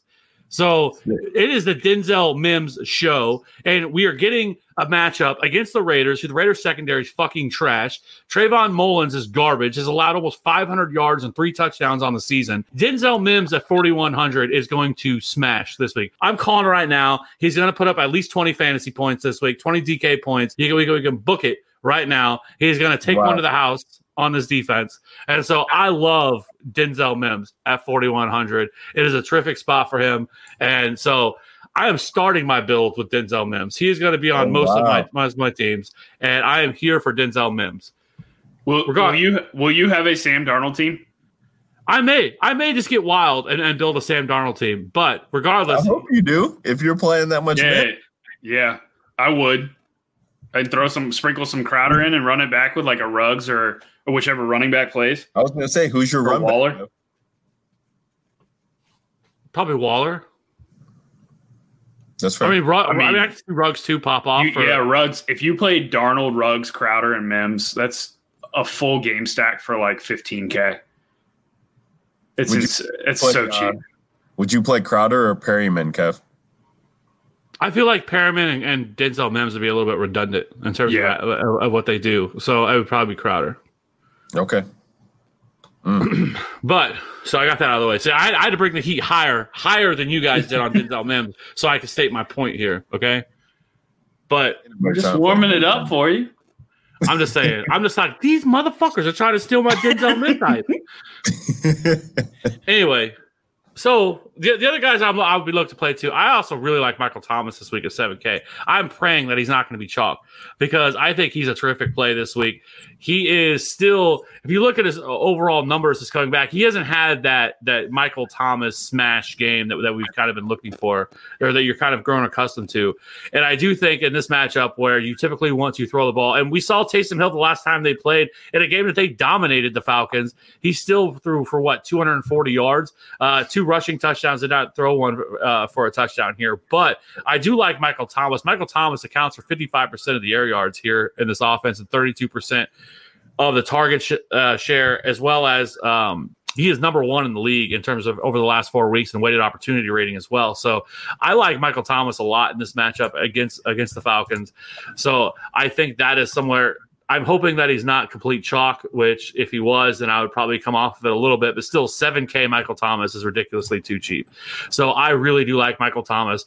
I totally agree on the Allen Robinson. I don't have anything more to put in on that because it's Allen Robinson, and I think he's going to smash. I've already told you guys how much I want to play Mr. Trubisky. So I'm playing all the Allen Robinson this week as well. And I really, really appreciated him liking the people that were tagging him and like, hey, you should come to Green Bay. You should come here. You should come. I should have done a Chiefs one. That would have been a good one too. He would look good in red and gold, wouldn't he, Ryan? No, he would. Yeah, that arrowhead on the side. Oh yeah, I mean he would eat in that offense. He would be the best wide receiver in the NFL. Yeah, it's disrespectful I mean, he's a top 10 guy playing with Blake Bortles and Mitch Trubisky and Nick Foles. Yeah. Like that's truth biscuit to you guys. Poor guy. Anyways, Trubisky. Oh my God! So put the eggnog down, Kev. Put the eggnog down. Hey, so also I like Devontae Parker at 6,400. I think that's another direction we go. Last week he had 14 targets, but I can only play him if Tua is out because I will not play him with Tua in the lineup. Right. Is he priced accordingly, Kev? Like I'm looking at that price and I don't know. I don't know what's too high personally. It's only 500 more, but it just does something for my psyche. Like I was looking and I was like, oh yeah, I could get Parker for 5K something, and now he's 6,400, and I'm like, nah, I'll just play Robinson at 67 or Julio at 66 if he plays.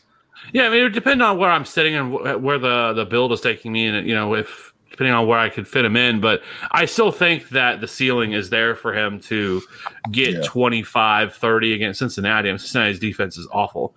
And Ryan Fitzpatrick, we know, will pepper him with targets. I mean, who else is there right now? It's essentially him. Basically, last week, Devontae Parker got him all the way down the field, and then they just punched it in with Mike Gesicki twice last week inside the red zone. So frustrating. And I also Jarvis Landry, 6,200, is finally in a game where the Browns had to throw the football.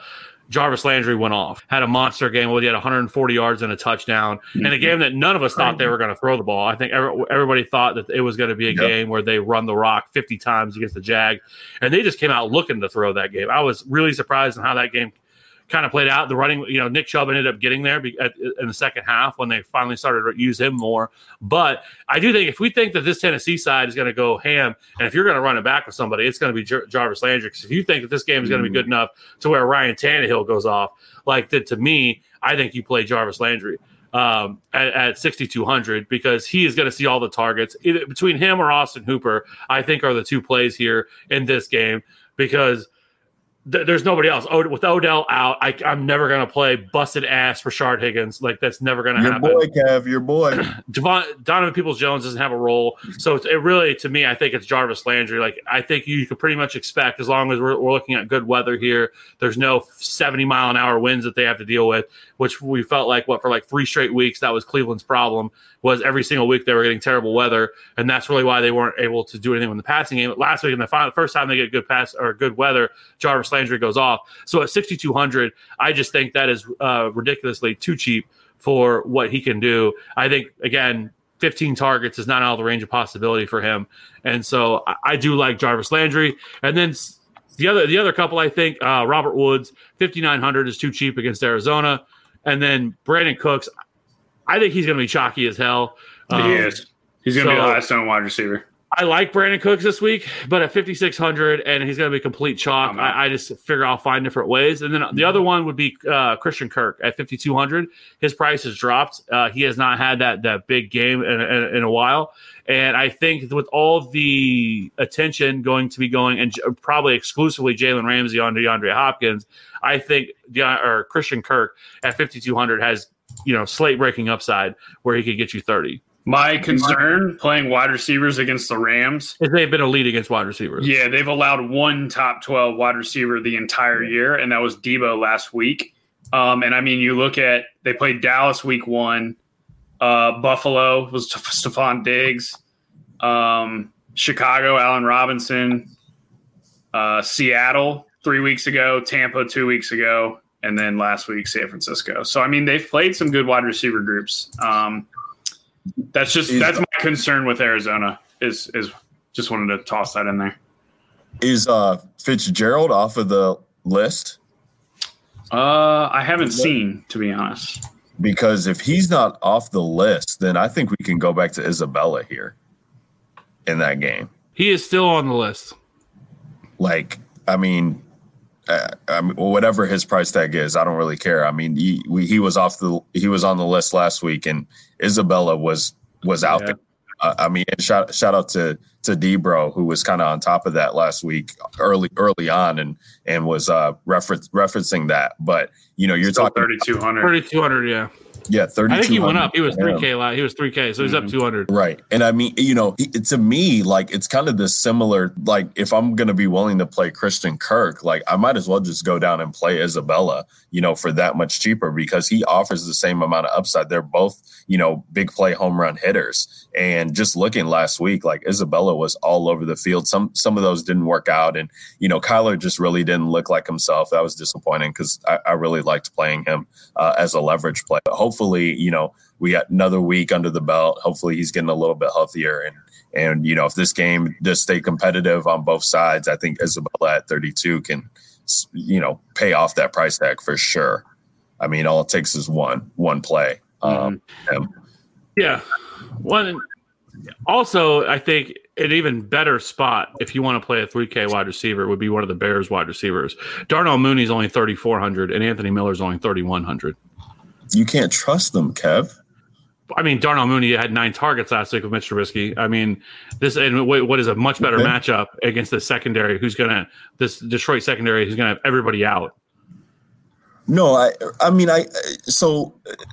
think that it just feels a little thin because even though they're saying they want to play fast, okay, so what does that really mean, Bevel? And so then without Swift out there, like what are we really doing? Like Swift out, Galladay out, like or potentially out, like what is this offense really going to look like? And so I just want the surefire things in that game. Like, Montgomery, okay, that's fine. Like, I probably will be underweight on him, but I'll have some exposure to him because of what that means. And Allen Robinson, love him. But the Detroit side, they really have I need to see it from them before I can start investing in ancillary pieces in a game that they're in. And, especially like Miller, no chance. Mooney on stacks, I guess, maybe. But I just don't think they have enough upside to really pay off. Because when I play a 3K guy, I do want to get in the teens. And I just feel, they don't really have red zone roles. Just the production feels a little bit thin in a game. I wish you would stop disrespecting my man like that, Darnell Mooney, okay? Like, you're supposed to be a Bears fan over here. Where's your Bears pride? Bear down, Ryan. I like him. Mitch can focus on one guy. That's going to be Robinson. Oh, I know he does, and that's Allen Robinson. But he still saw 9 targets last week. And we've seen big games come from like last year when Mitch Trubisky played from like Anthony Miller and stuff like that. Like there's still in the range of possibilities for my guy, Darnell Mooney, to have a big game. And at 3,400, he doesn't have to do a ton. He gets you 3 for 70 and a touchdown. It's wheels up.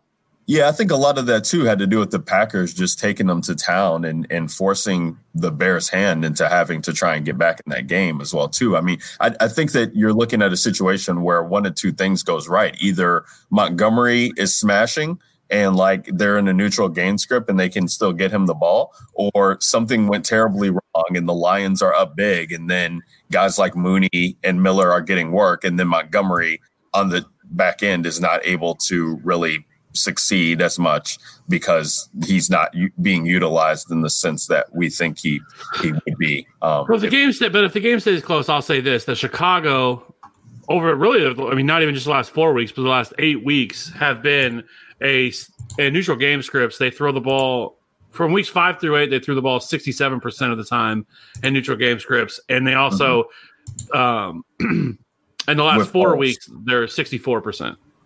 Right. Those were falls too. Right. Trubisky. So, but yeah, I mean, you like Trubisky, so I definitely would have him with another pass catcher for sure on those teams. But as one-offs, I don't know if they do anything for me. I'm going to be winning all the money this week then, boys. Christmas is coming early. Anything Jarvis Landry at 6,200 too, Kev. I don't know about that. That's a tough pill to swallow as well.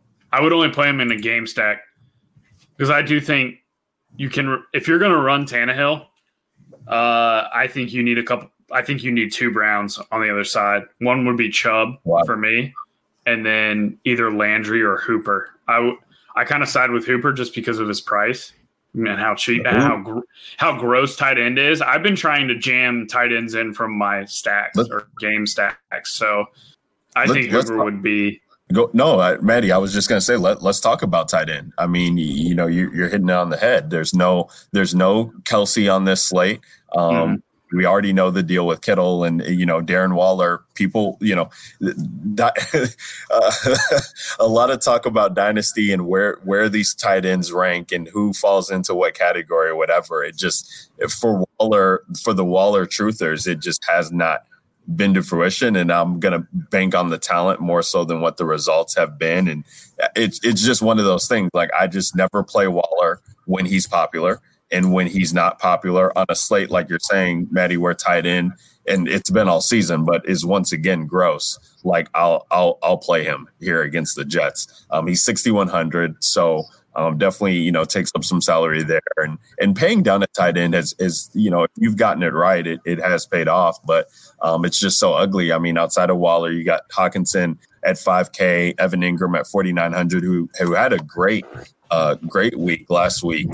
And 9 targets, 129 yards, was taking Cincinnati to the woodshed there. So goes against Seattle team there. It's just going to be hard with Colt McCoy at the helm to kind of trust that position. Hunter Henry there going against New England, not a good matchup for him. He's 4,800. Dallas Goedert 43. I think he'll be extremely popular against Green Bay.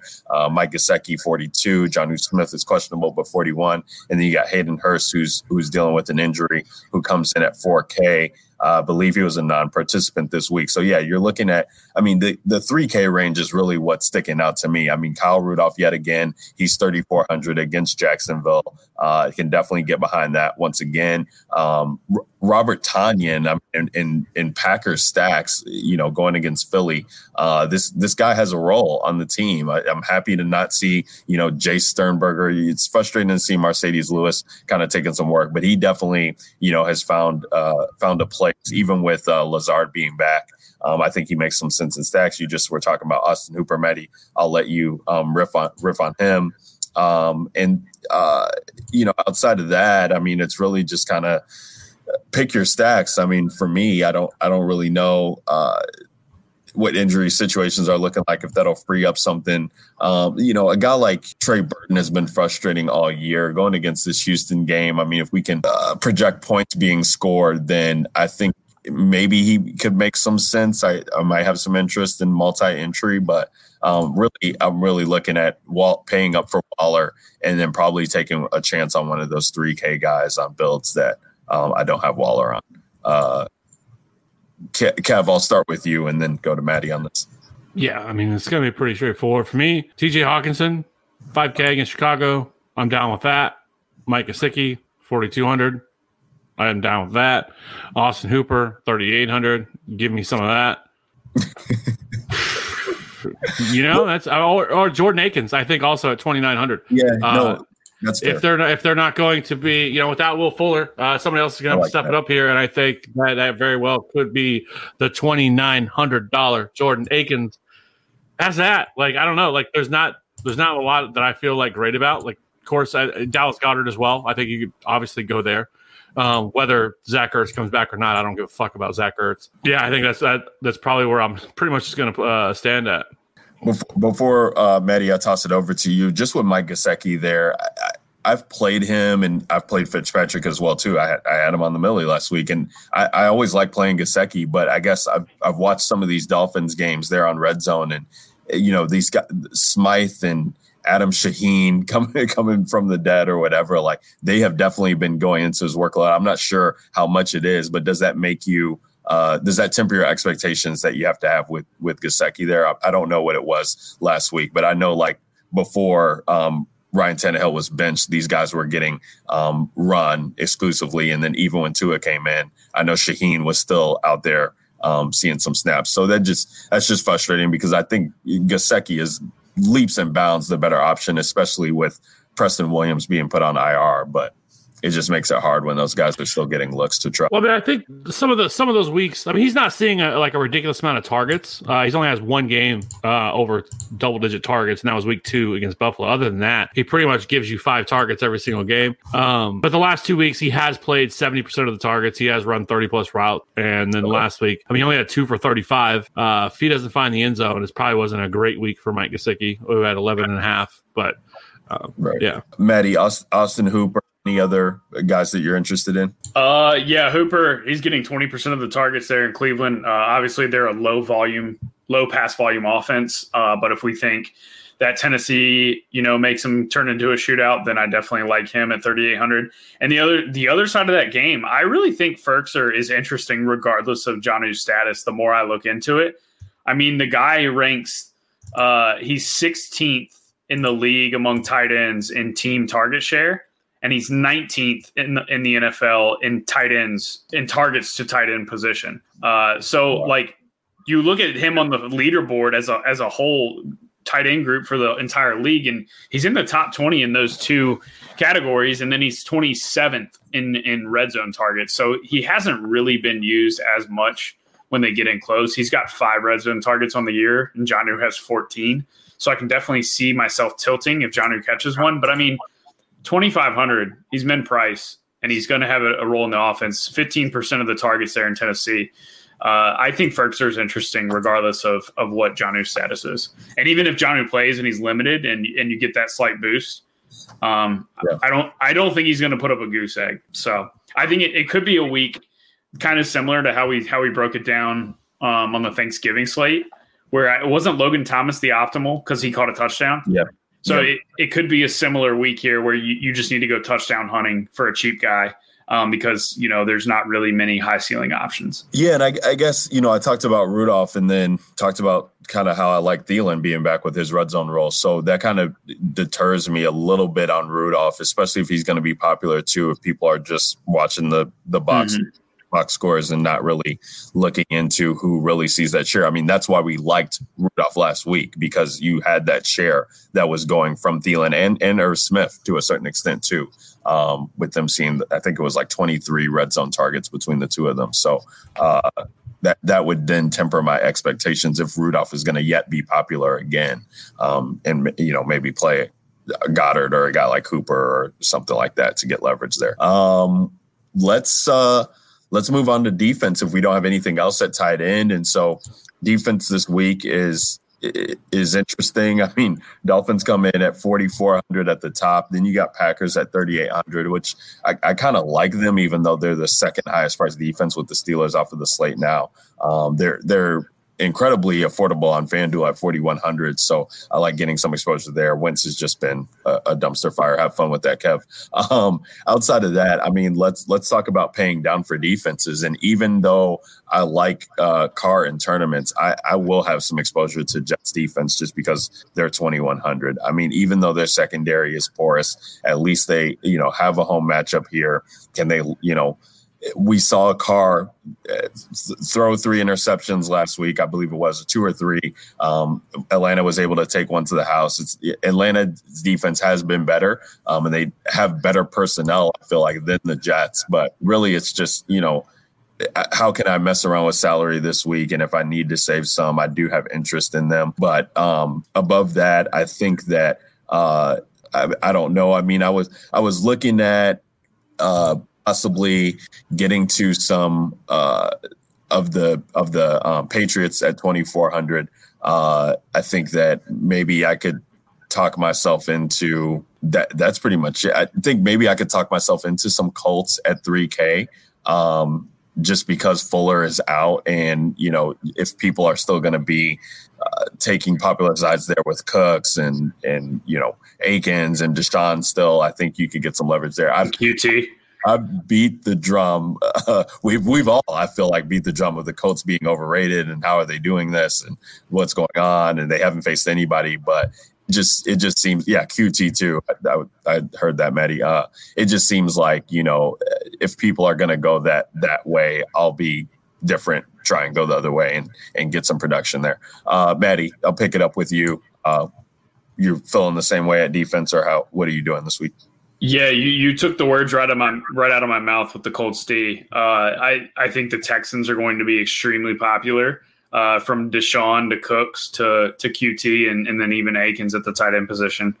So I think the Colts are a great leverage defense on the field.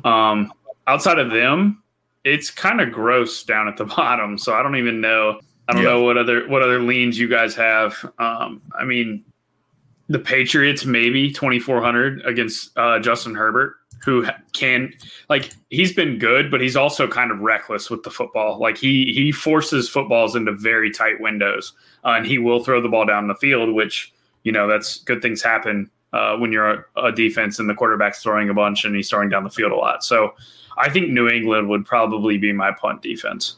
Kev, what say you at defense this week? The Chargers at 2,600 is fucking stupid. So I'm definitely going to go there against Cam and this Patriots offense. I'm about that life. I don't hate it. And then if I'm going to pay all the way down, I do like the Jets call And, with Fitz, things can get a little bit weird. So I don't mind $2,300 Bengals. And I don't know. I mean, that's probably it. Like, I don't mind the Packers because of what they do, or with Carson Wentz's ability to turn the football over, but that's just too high for me. I don't think I'd probably get there at 3,800.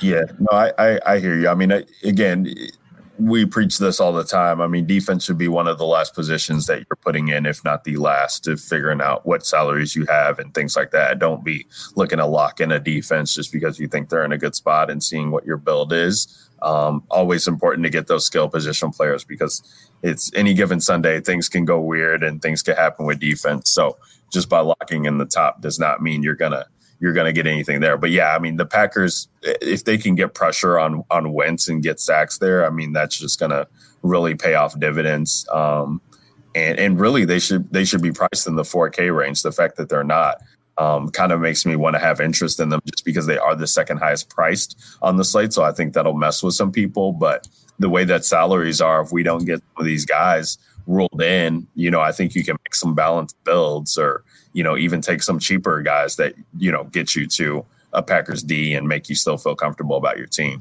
But yeah, I mean, on FanDuel, they're 4,100. The highest price is 5K. I love them there. And speaking of the Colts too, they're the fourth highest price on FanDuel, and they're 3K on DK. So definitely a value you're getting there.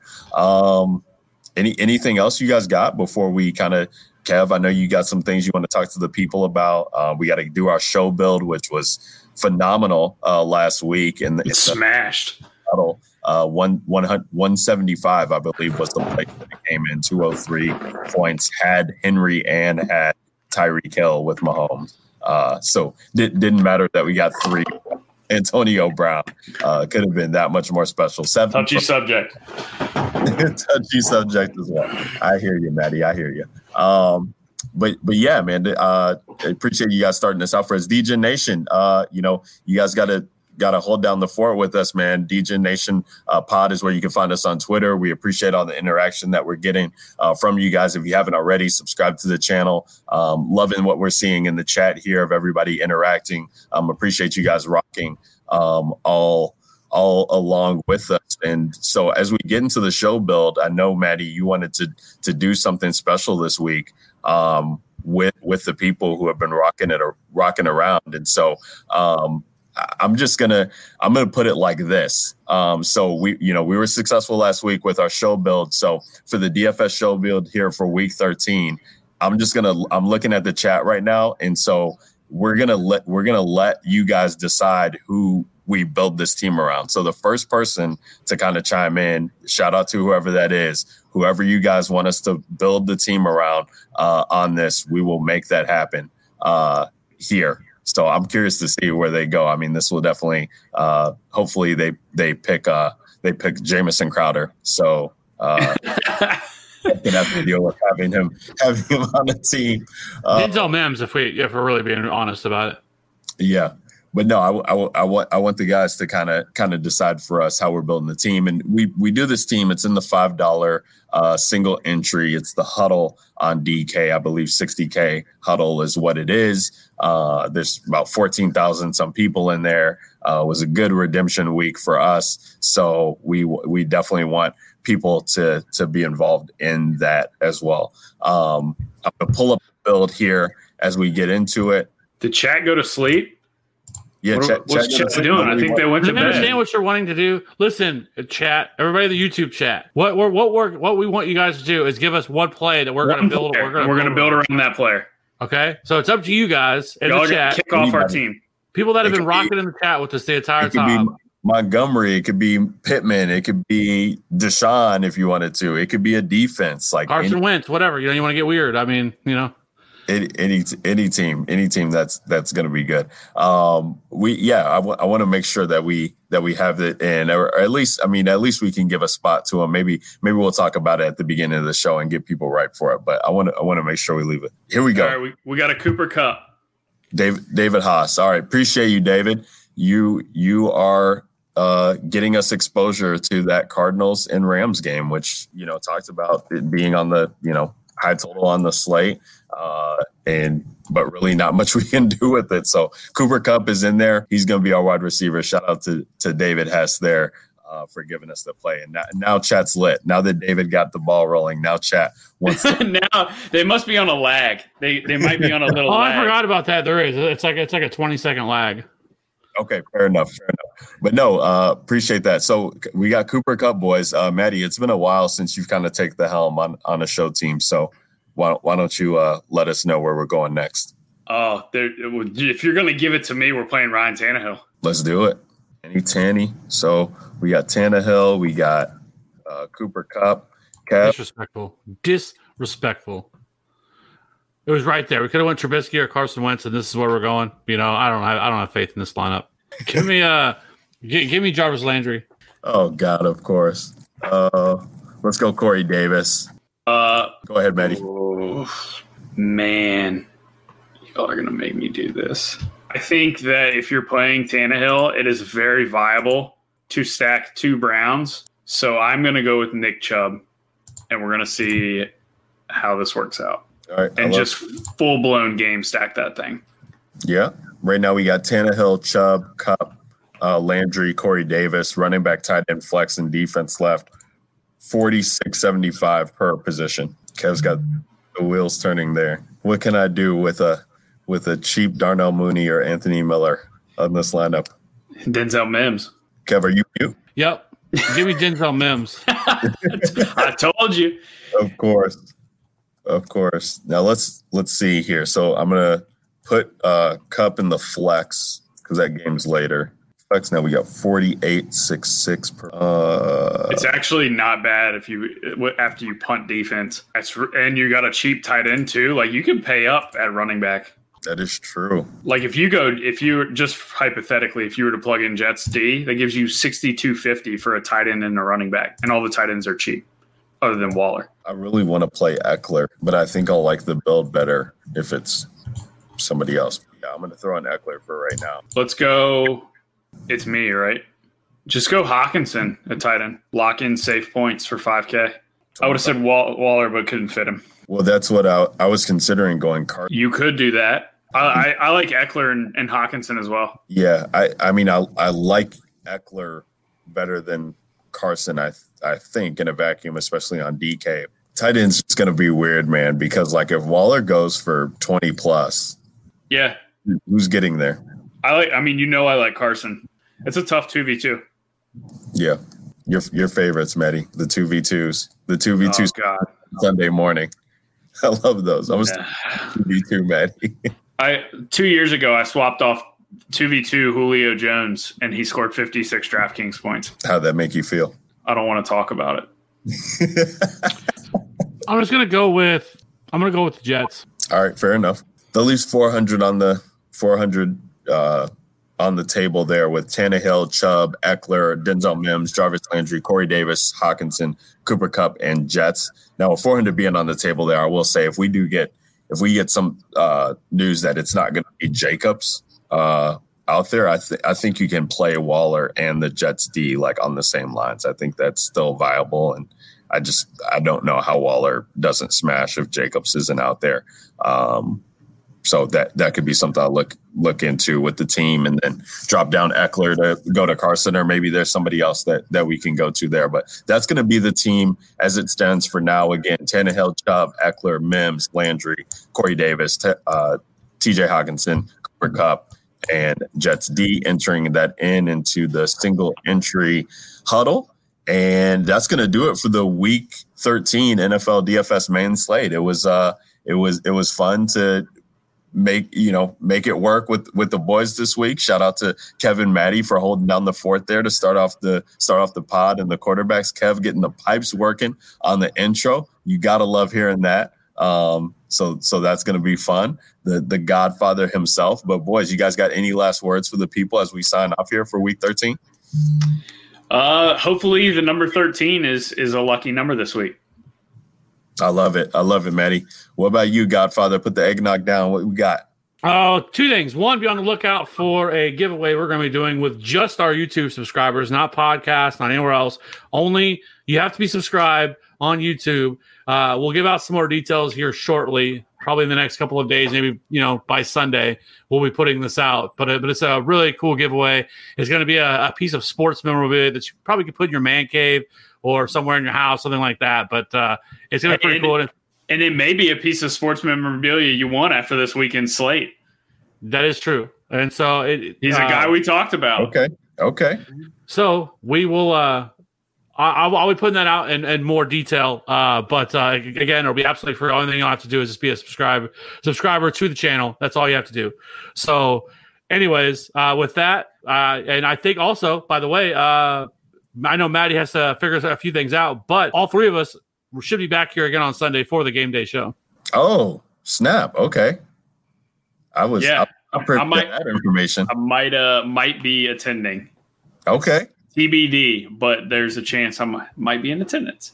That would be lit. Game day show on Sundays, right here on this channel, the Fantasy Authority, 10 a.m. to 11:30 a.m. Central Time there. So, yeah, that would be a ton of fun. Would love to have you there, Manny. Well, that's going to do it, guys, for the DGen Nation pod for this Week 13 NFL DFS main slate. Thanks for rocking with us all year. As Kev said, make sure you guys are subscribed to the channel. It's in your best interest if you want in on that giveaway that we are going to be doing and shooting out the details for. Subscribe to the channel. And then when you subscribe, make sure you guys are liking the videos as well, too, commenting on them. We appreciate all the interaction that we're getting from you guys, man. It's been a fun year. We're ready to rock it out with you guys for the next couple of weeks here as we end out the regular season. But you know what it is with the DGen Nation. We're all about getting that money. So make sure you guys are having fun. Send us some screenshots. Hit up the DGen Nation pod and try and get into the Slack chat, as we got guys who are, sending out big hits. A guy just hit on Wednesday on that afternoon slate. If you forgot about the game happening at 2:40, what a weird one. But, as long as they're giving us DFS slates, we're going to be playing. It's the DGen Nation pod signing off for the Godfather himself, Kevin Steele at FantasyRef13, Maddie Dickinson at Maddie DFS is where you can find him on Twitter, and myself, Ryan Alexander _W. We will catch you guys next week for the Week 14 NFL DFS main show. Until then, get that money. Peace. Think you can tell me what to do? Know who you're talking to? Well, you better get used to the way the war back. I see what you got, inventions and ounces. But that's a break, boy. Yeah, that's a break, little man. Break it down. Think you're right enough. Think you're right enough. When you need mealtime inspiration, it's worth shopping Kroger, where you'll find over 30,000 mouth-watering choices that excite your inner foodie. And no matter what tasty choice you make, you'll enjoy our everyday low prices, plus extra ways to save, like digital coupons worth over $600 each week. You can also save up to $1 off per gallon at the pump with fuel points. More savings and more inspiring flavors make shopping Kroger worth it every time. Kroger, fresh for everyone. Fuel restrictions apply. When you need mealtime inspiration, it's worth shopping Kroger, where you'll find over 30,000 mouth-watering choices that excite your inner foodie. And no matter what tasty choice you make, you'll enjoy our everyday low prices, plus extra ways to save, like digital coupons worth over $600 each week. You can also save up to $1 off per gallon at the pump with fuel points. More savings and more inspiring flavors make shopping Kroger worth it every time. Kroger, fresh for everyone. Fuel restrictions apply.